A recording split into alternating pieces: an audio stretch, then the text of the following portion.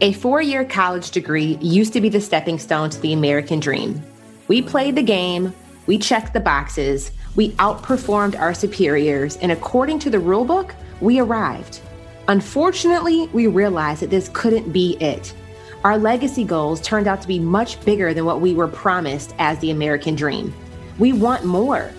The system used to determine our salary, but we know we have control over our earning potential.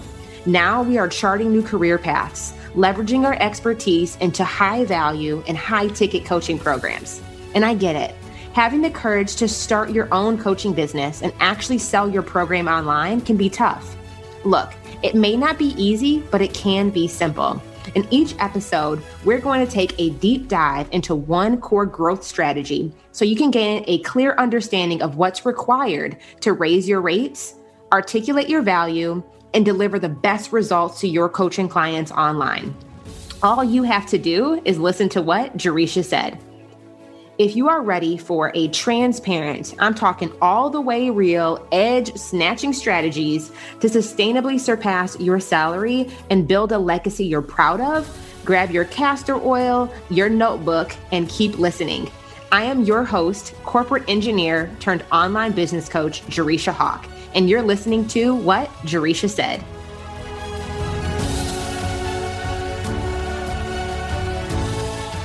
Today's episode is short, sweet, and packed with a ton of value. I'll be wasting no time and diving right into answering one of your questions. Let's get to it.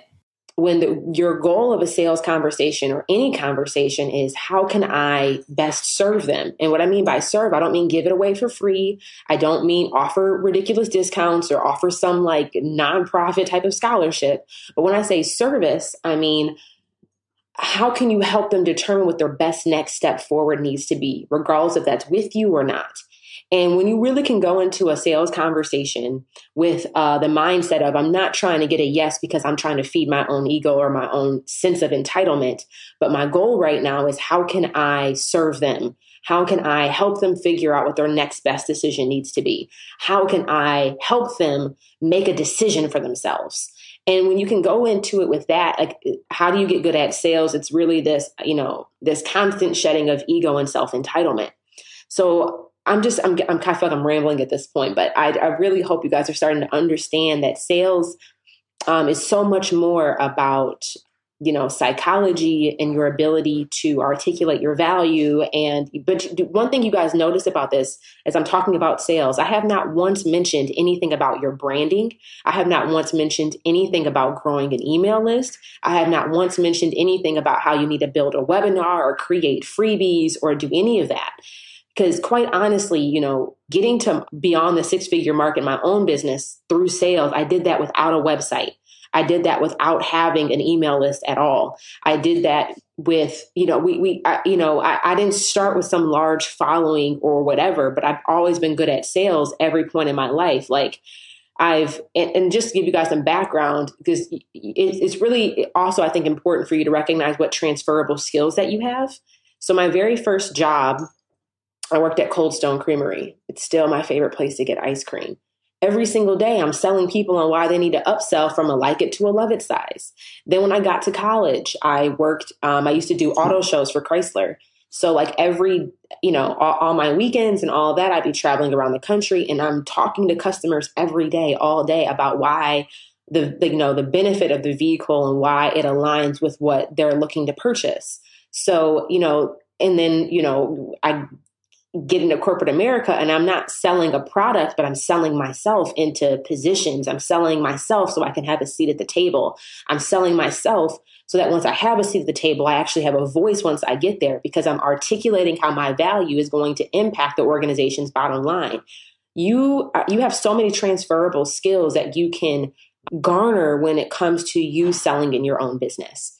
But it has nothing to do with how big of an audience you have. It has nothing to do with how you having to grow an email list or have this complicated sales funnel. Just remember these few things right now. Sales is a contact sport. The more contact you make with individuals, the more opportunities you're going to have for sales to take place. And in the online ecosystem, where does contact happen? Doing live video. I'm literally making contact with you right now. Creating opportunities that invites your audience into the door of your virtual business. That normally happens through your free organic content. Live video is the best medium to do it in. The second thing, after you realize that sales is the contact sport, recognize that conversions happen through conversation. Intimate human interaction. Okay, now that you've invited somebody in through your live stream video content, and the content that you're creating needs to align with the psychology of how they make buying decisions. So once you start making that contact, conversions happen through conversation. What does that mean? You need to talk to strangers, and not just strangers, because will be some strangers who pop up on your newsfeed, but talk to the people you already know. A lot of the time, if you're trying to get your first few clients, they're going to come from people that you probably already know in referrals. Referrals are great. But yeah, have conversations. Reply to every single comment that somebody posts on your content. Have those private conversations through direct message and messenger. The third thing is transformation happens after the transaction. There has to be an invitation to work with you. You cannot facilitate the highest level of transformation that you possibly can unless a transaction takes place first. So there has to be some sort of energetic exchange of value. And in our society, that happens through the exchange of money. So those are the three things I want you to remember if you remember nothing else. Sales is the contact sport. Conversions happen through conversation, and the transformation takes place after the transaction. It is your responsibility to create opportunities for transactions to take place. It is your responsibility to make the invitation. It's not just about pitching the ask, but make the invitation and guide that client to making a decision. The best next step forward for them, not just about you serving your ego and your entitlement. So I really hope this Ask Jerisha session was good for you. I've been really actually enjoying some more Q&As. So if you enjoyed this today, turn your notifications on my business page or over on Instagram. Follow us, like us, so you can get the notifications when we go on. And if you have any questions, just send me a DM with your question. DM me over on Instagram at Jerisha Hawk, or over here on my Facebook business page, again, at Jerisha Hawk. DM me your question because I want to start doing some more Q&A because you guys ask really, really great questions. So I really hope this was helpful. If you are somebody who's interested in raising your rates and learning how to sell high ticket specifically, I invite you to join my free Facebook group. So you can visit jerishahawk.com/join. And we will see you over there. So thanks for tuning in today, guys. Have a fantastic day, and I will talk to you soon. I appreciate you for listening, rating, and subscribing to the Jerisha Said podcast today.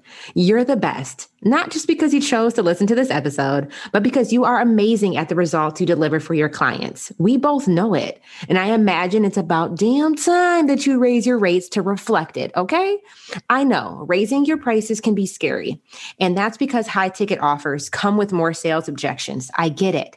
But it's time to stop hiding behind your fear of hearing the word no.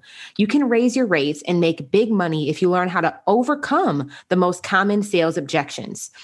But how much more should you be charging? Let's figure that out together.